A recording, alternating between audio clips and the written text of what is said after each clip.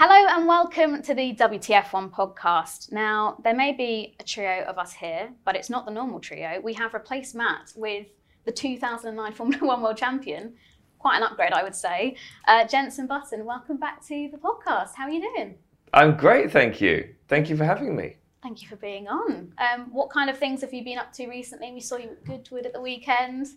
I don't know where I am. I have no idea where I am or what day of the week it is right now. It's a whirlwind. It really is. Because I'm not here that often in the UK, so it's like cram everything in. Yeah, I bet. So it's been hectic. I've done 4 days of Goodwood. I was at Wimbledon yesterday with Rolex, which is a lot of fun, I must admit. And from now on, it's all day and evenings as well. It's like booked. I'm booked out, busy. Which is good. I hate sitting around waiting for stuff. So being busy is key to success. No, just key to not getting bored, really. So I'm happy I'm busy and looking forward to a fun weekend. Yeah, so you're going to be doing some presenting with Sky Sports this weekend, or? I am indeed. Nice. Doing lots of presenting with Sky Sports. As always, British Grand Prix is the most hectic for us. Yeah. But we have a lot of presenters here, so we're okay. And I'm also doing stuff, obviously a little bit on the side with Williams as well this weekend. Yeah, so. Lovely. That's going to be awesome. We're going to try and visit the pop-up after this as well. So oh, nice. Fun. Yeah, they asked me to go. I was like, I'd love to, but I'm a little busy. Yeah. Sorry, guys. What does your Williams ambassador role, sort of like, how does that work? I'm involved with their sponsors, doing all the events over the race weekend, and normally like going to the pop-up store and meeting fans, but it's a bit too busy. But I spend a bit of time with the team, but as an ambassador now, change of title. I don't sit in on engineering meetings, for example. I'm not able to do that, which is a shame. But is it? Did you enjoy the engineering meetings? Or? I tell you what, it's got so serious, Formula One. Yeah. It's like, yeah, you crack a joke, and it's even a good dad joke, and there's nothing. That's tragic. There's nothing. It's flat. They're so focused on making the car quicker, which is important, but you need to have a laugh as well, don't you? Dad jokes clearly will make the car go quicker. I know. I thought that as well, but no, they're especially with Williams, they're massively focused on moving forward, which is great because I think there's a long way for them to still go, but they have all the backing and development and funding to make it happen. It's just a matter of time. Awesome. Well, 2022, obviously you've got new regulations. What are your thoughts on these new regs for Formula One? I like it. I like that we keep having change. I think it's really important. It doesn't get stale, but when one team wins all the time, it's great for that team and great for its fans. But at some point, they need to throw something in the mix to bring other teams up to their pace. And you can't take anything away from Mercedes. They have been the best team for so long. So it's kind of sad that regulation change comes in, so it's a level playing field again. But for them, but for everyone else, it's great. And it's just been a funny one this year because I don't think anyone ever thought we'd see the issues that we have with the cars in terms of the porpoising. Obviously, to run the cars at their peak performance, you've got to run them as low as possible because the ground effects that you get from the car. The problem in doing that is you can get porpoising when the car's too low and the ride's not good. So you start lifting the car, you lose downforce, and you take it out of its window, the aero window, and they still seem to be getting porpoising. So hopefully for the British Grand Prix, it's helped because the circuit's fast. They're good in fast corners, Mercedes, and it's also smooth. Yeah, they've got new tarmac, which I think they're happy about. Yeah, Toto. I did an interview with Toto actually in Canada, and he said we're actually thinking of just re-tarmacking all the circuits, and it might be actually cheaper for us than changing the car. Imagine such is the cost of F1. Exactly. Set up a tarmac company and we'll re-tarmac it. It's fine. Yeah. Imagine that would be a great tactic. Do you think it's too soon to make judgment on the new regs, or do you think they've done what they were meant to do with the closer racing? Do you feel like that's worked? Yeah, they can definitely follow closer. It's still really difficult to overtake, but you're not seeing cars 1.5 seconds apart for the whole race. The cars are running a lot closer, and it means that the car behind can push the car in front into a mistake. And there are, I think, more overtaking manoeuvres. It depends on tracks, obviously. A few of the newer tracks are trickier, and that's why they have massive DRS zones like Miami. But we're getting into the season now where there's some proper old school racetracks, and I think we'll see some good overtaking. Silverstone, it's not being the easiest place to overtake, but I do think it will be a good racetrack with these cars. If you can follow closer through Beckett's, you have a chance down Hanger Straight to jump down the inside. So I look forward to it. I'm really, really excited. I think the regulations are positive. The only negative, just because I'm going to sound like an old man right now and say, in my day, but the only thing that I notice when I watch the cars is that they do look heavier. You can definitely see that, and I saw that at the first race. It's like, okay. I've never seen a Formula One car roll, before, have kind of body roll. But it's, that's the only negative. But you get past that. It was like having the halo initially. It's like, it's not very pretty, but it does what it says on the tin, right? So we should have it. And everyone's forgotten about how it looks now. As long as the racing is good, that's all that matters. Everyone liked V10s and V8s. Yeah, they sounded much better.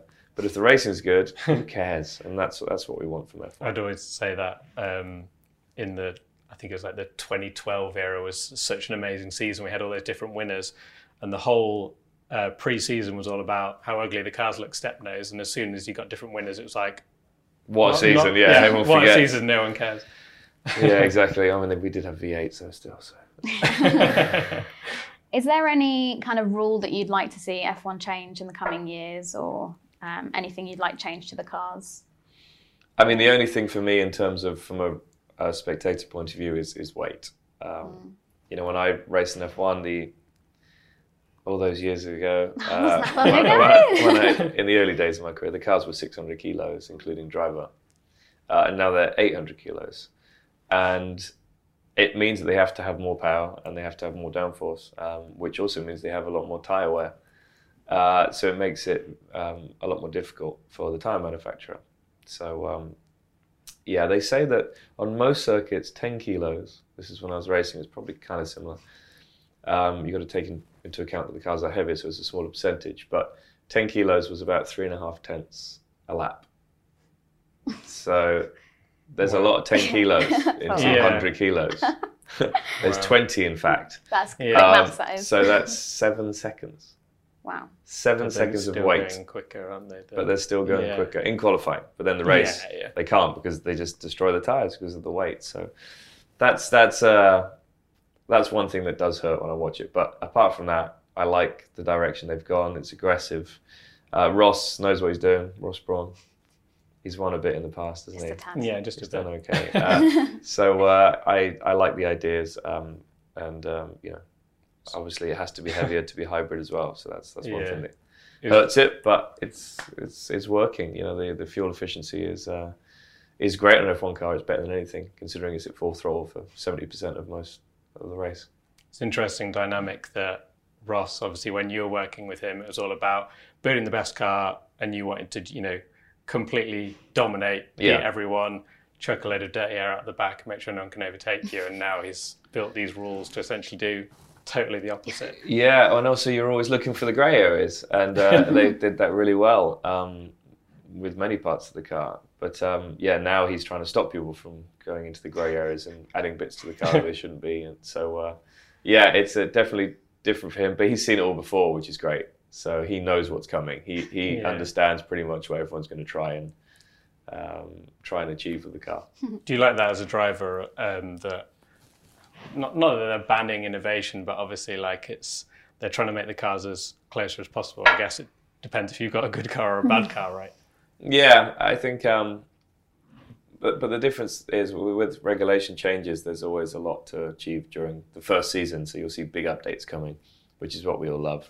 Yeah. I know that Williams has a reasonable update coming over the next couple of races. So it makes a big difference. If you can bring, half a second or a second, it's a massive chunk of lap time because the cars are quite a lot closer.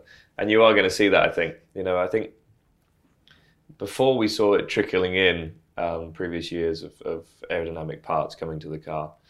But it feels like it's more back in the old days of a massive update kit coming to the car every sort of 4 or 5 races. And I think a lot of them are going to be around this time. I think Ferrari's got a big update for this race, so we'll see how it goes. Yeah, well, we're approaching Silverstone, round 10 of the championship. Seems like it's already flown by so quickly. So we wanted to talk through some key moments from the season so far, starting off with, do you have a favourite race so far this season? Oh, favourite race. I think Saudi Arabia, and it's because I commentated. So it was the best commentary of the season so far, ever. Crofty was in there though, but I did like Saudi, but it's very different when you're commentating because you see it from a different angle, and there was so much excitement, especially in qualifying, and I enjoyed the fight between Charles and Max, and the mind games that they were playing with each other to overtake each other with the DRS zone and what have you. And I must say, at that moment in time, Charles seemed the calmer character, just reading the situation very, very well with Max. So that was good, and I really loved the fight between Fernando and Esteban, teammates, letting them race. So yeah, I mean, that's probably a big surprise for a lot of people for me to mention that race, but I did enjoy it. Yeah, you mentioned as well mind games. When you were in F1, were you known for playing mind games with your teammates, or were you fairly, laid back? And I mean, you were like Fernando. He seems like the ultimate mind game master. So, well, we were teammates as well, so that was interesting. Yeah. Yeah, there's a lot that went on that season, but it was good fun. Yeah. And it was finally good to see Fernando at work. How the brain works. Exactly. No, it was really enjoyable those 2 years, even though the car was not good. No. But it was the same for both of us. So it means you're fighting against the best guy in the world in a bad car. So at least you can judge yourself against him. For me, it was just being myself around the team. Spending time with the mechanics, spending time with the engineers, and not just in a race scenario. Not just at work. Away from work, take them for dinner or whatever and hang out. We're all in it together. We're all working as a team. And I think some drivers that weren't that way, it definitely affected them quite a bit because it felt like I was making it my team. Yeah. But I wasn't doing it maliciously. I just was doing it care. because it just felt right at that moment in time.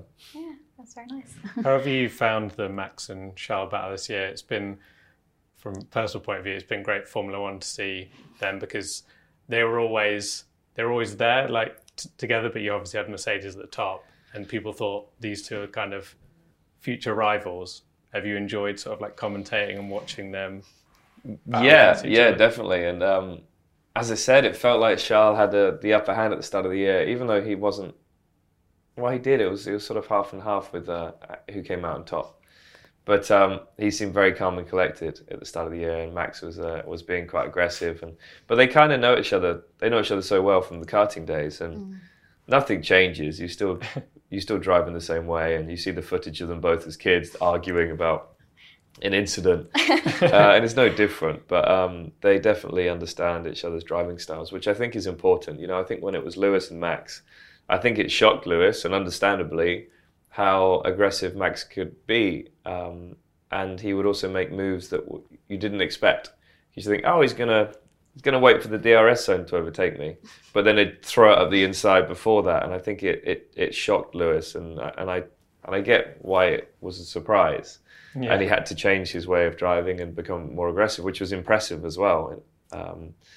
But for Charles and Max, they've spent a lot of time together through the years and a really good understanding of what the other guy's going to do.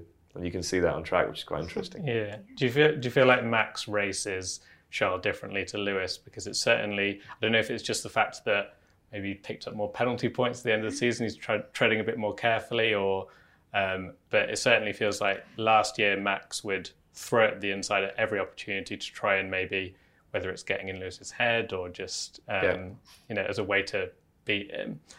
Whereas we haven't maybe seen that with Charles so much. No, I think Charles just moves out of the way.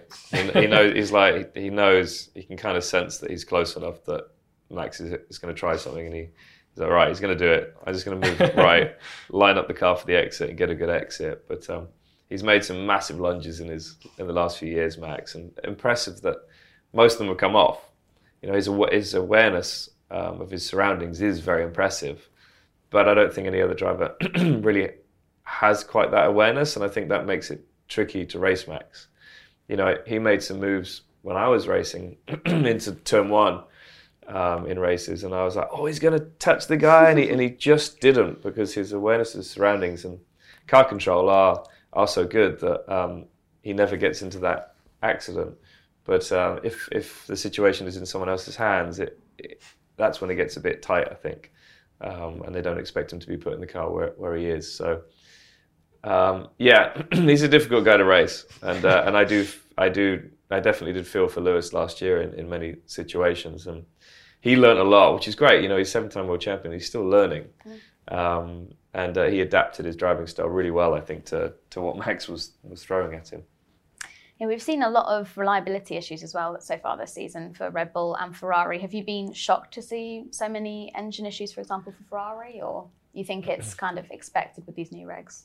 No, I'm really surprised. Yeah. You know, I think teams are normally pretty good at realizing what's going to happen and stopping the car, or changing the engine before the race weekend. That's normally what Mercedes and Red Bull were doing last year, so they didn't have failures. They might have to start at the back, but then they got the chance of still scoring good points. So it's surprising that it's happening during races, the issues, yes, with Ferrari. You know, they started the year with such a good car. They still have a good car, but you know, it's tough for them. It must be hurting knowing they've got such a good car this year. This is their best opportunity to win for a few years, and with the issues they've got, it's making it very difficult for themselves.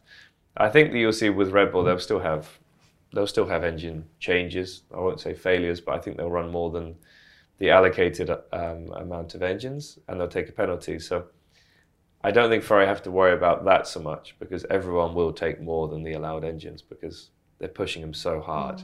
Long season. I think for Ferrari, the bigger deal is not making mistakes with strategy like they had in Monaco. Yeah. So I think that's the sort of thing that's going to cost them. Very much so.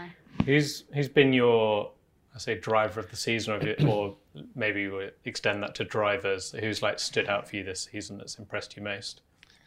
I said last weekend that if you painted all the cars the same colour and all the crash helmets, there's one driver that I would always be able to find out of 20, and it's Fernando. You know, I think he's got a very different driving style to anyone. He's quite aggressive, and the way that he catches slides on exits, he's immediately reacting to it, and he's the oldest dude on the grid, so his reactions are still there, his love for the sport's still there, and what he's been able to do a few times this year has been amazing. You know, putting on the front row in Canada in qualifying is just nuts. It really is. And it's a good car, but you just got to look at where his teammate ended up. It wasn't the race for him, but sometimes that's the way when you start right at the front with a car that doesn't deserve to be there. You try a strategy like everyone else around you, and it didn't work out for him. He obviously had his issues with the engine as well. But I think he's had some really impressive performances. I think Kevin jumping in the car at the first race, Magnussen, and doing what he did was exceptional, really was. And it just shows you with the sport, if your head's not in the right place, you don't really do as well as you should. And if you come in all excited and the adrenaline's pumping, you can perform. And, you know, Kevin this year's a very different Kevin that left in 2020. So it's good to see. We'll see how it goes if the car tails off towards the end of the season, whether his hunger is still there. But I think he's done a great job. I think George's consistency has been great this year. Still think he made a mistake in qualifying. I know that everyone said, it was a worthwhile risk to put slicks on. It's like, well, he's going to put it on pole position, but he's not going to finish first because he's not quick enough. The car's not quick enough. So he's probably going to end up 4th or 5th anyway. So I just thought it was too much of a risk. And when you're in that position with a teammate, you know, where he's been beating him consistently, you can't give him an inch, and you can't give Lewis an inch because he'll jump on it. And did a great qualifying run. You see his confidence after qualifying, and you know you're working together with your teammate, but you still need to have a little bit on them because you're in the same car as the first person you have to beat.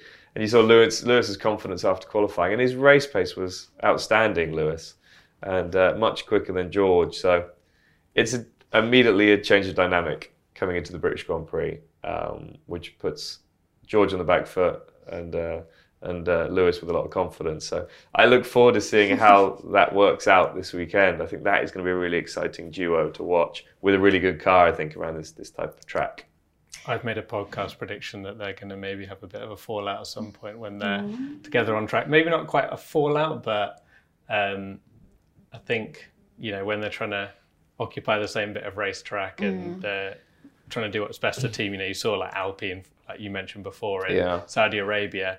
Sometimes it's difficult to not think about yourself and think about what's best for the team because you're a racing driver, right? You want to do what. I mean, if you're thinking what's best for the team, you're a number 2 driver immediately. So, you got to be out there for yourself. And, the end result, obviously you want the team to do well, but you always want to be the lead driver.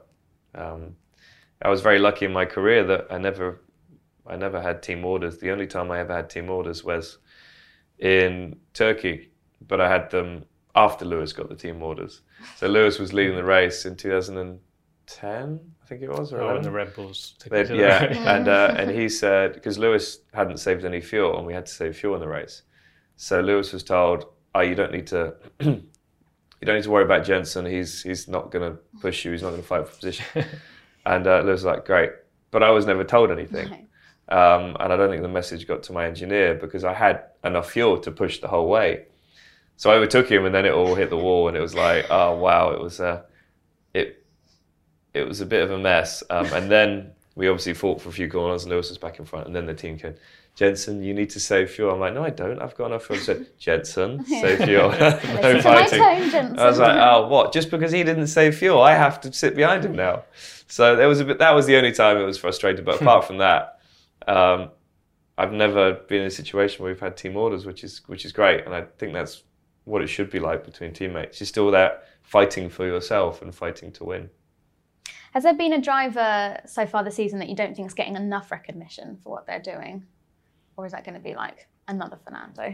Because he's just on it. I mean, I loved when you spoke to him when he was on the front row in Canada and you're like, he must be so buzzing for this, exciting. He's like, no, I was more excited when I was doing Le Mans. That was just such a Fernando answer. But well, also to get a driver excited on the grid before a race is always tricky because their head's already in the race. So that was a pretty excited racing driver before a Grand Prix, I would say. Really? So Valtteri, I think, has done a good job. It's always tricky to tell because he's come from having an amazing teammate to having a teammate that's new to the sport. But I think his consistency was very good, especially in qualifying up until Canada. I think obviously Max and Charles have been fighting it out at the front, which has been great to see, and they've kind of left their teammates behind them for quite a few races up until sort of Monaco time. So it's great to see Carlos and Checo back in the mix. Whether they'll stay there, we'll have to wait and see. But it's nice when we have 4 drivers fighting for race wins. It's not just the 2 of them because quite a few times it has been just the 2 of them this year. But I look forward to this race and hopefully we'll have 6 guys. 6 guys fighting for the race win at Silverstone. That's the dream. Also, so let's talk about the F1 calendar because we seem to be getting new races added all the time or contract extensions. There's talk about potentially some big races maybe going missing off the calendar, such as Spa. Do you think F1 need to do more to ensure that those kind of historic races are just permanently on the calendar? Or do you think that maybe we could have a little allocation with Spa and say another track, I don't know, France or something? Not really comparable, but if Spa isn't there, I'll be very upset. Yeah. Monaco is a tricky one because there's lots going on behind the scenes, I think. But Spa, if you take away Spa, it's for other reasons, not because it's not a good circuit. It's one of the best in the world. The racing's amazing. Drivers love it. Yeah. Teams love it. Love going there. I think we have to be a little bit careful to. We know that Formula One is entertainment. And I think a certain TV show has made it very famous in America, which is great. It's really good for the sport, putting on a lot of people's radar in the States. But we need to make sure that we keep the racing exciting and go to circuits that give us great racing. Because you're going to see happy drivers, and that's key. You're going to get a lot more out of them if they're in a good place. Rather than just thinking, why are we at this track? It's not fun. I can't overtake. It's too narrow or whatever. So I think I like the mix of circuits, having some street circuits, and obviously the original old school tracks. But we can't be going to all city centres and just going there because of the location. I think it needs to be. It needs to be because of the track itself and the country it's in as well, because that's how you get the fan base there at the track. But obviously, there's a lot more people that watch on TV than actually watch it there. So having a fun track to watch on TV and lots of fighting and racing is really important.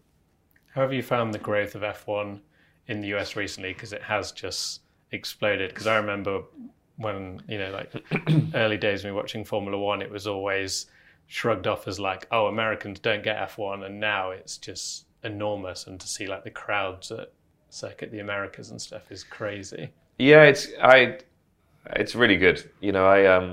I've lived in America for 6 years, so I've seen it change, and I've heard people talk about Formula One in restaurants and supermarkets, and it's surprising and it's kind of weird.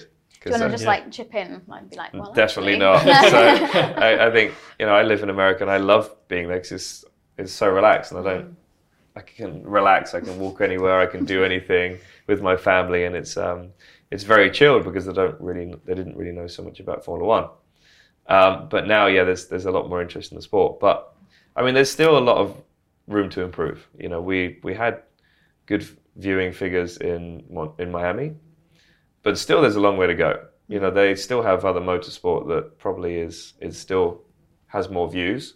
For example, NASCAR and obviously Indy, certain races, Indy 500. So there's still room for growth in the States, and we've definitely broken into the States, I would say, having 3 races there next year. But there's still more we can do, I think, and making sure that the racing is still exciting, because the behind-the-scenes stuff is great, but there's no point having that if they don't enjoy watching the races, because we've chosen circuits that don't work for the sport. So we do have to be very careful. It has to be a good balance, I think. You mentioned as well in a previous answer about this TV show that's come along to F1 with Drive to Survive. I assume that's what you're referencing. If you were in F1 when Drive to Survive was there, would you embrace it a bit like Danny Rick has done, or would you kind of maybe take a step back and be happy just to feature like Max then and again? Doesn't want to be involved, does he? Doesn't want to be involved. What would you go for? It depends on what you're looking for. I mean, Daniel obviously looks at it as it's helping his profile. Yeah. So it's helping his like income. Talk shows all the time now when he goes to the States. It's helping his profile, it's helping his income, and his future possibly after Formula One. So if you don't mind being in the limelight and not being able to go anywhere, go that way. I personally would struggle with it because I like my family time, and I love going to events which are fun and there are cameras there and whatever. But I also like my time with my kids and being away from all of that. Yeah. And I think if you embrace that show, I think you're definitely not going to have that time away from the cameras. And you also can't say, hang on a second, why are you following me here? Give me some privacy. You can't do that anymore. You've given that up really, because you're using it to your benefit. So it's a tricky one. I also get Max's point of view, and not wanting to be involved. I mean, what else does he need? He's got one of the best drivers in F1. He's happy with where he is in life. He kind of doesn't need the show so much, but I also get it from the other side. And I think the first season was interesting because drivers, it was like when I was racing, you don't really want to do too many interviews. You want to focus on, for you, what is the most important part of the job.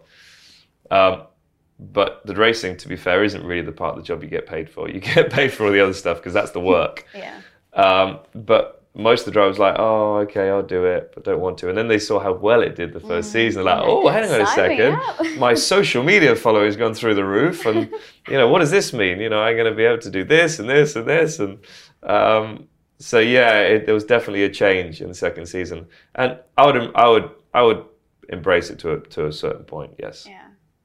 Well, we've got some fan questions as well to sort of round this off because, as you will expect, you have a lot of fans that want to know a lot of things. So Michael Grimwood says, other than F1, what is the most enjoyable discipline you have raced in? Because you've done some bits with British GT, with the World Fastest Gamer situation there. You've done some sim racing, and obviously you've now got an Extreme E team, although you did some races in it. Was it one race or two races? I did one race. Yeah. I was like, I'm never doing that again. It scared me way too much. Did it? Was it really scary? It was just very different. But I've also raced karts for so many years. I love karting, and I think if you can afford to go karting for fun, you should, because it's just the best. It's so pure, so simple, and I raced actually a couple of months ago. Did a kart race. Really? In California. Oh. And I raced in seniors, so I'm really old, so I should be in masters, because it's over 30 is masters.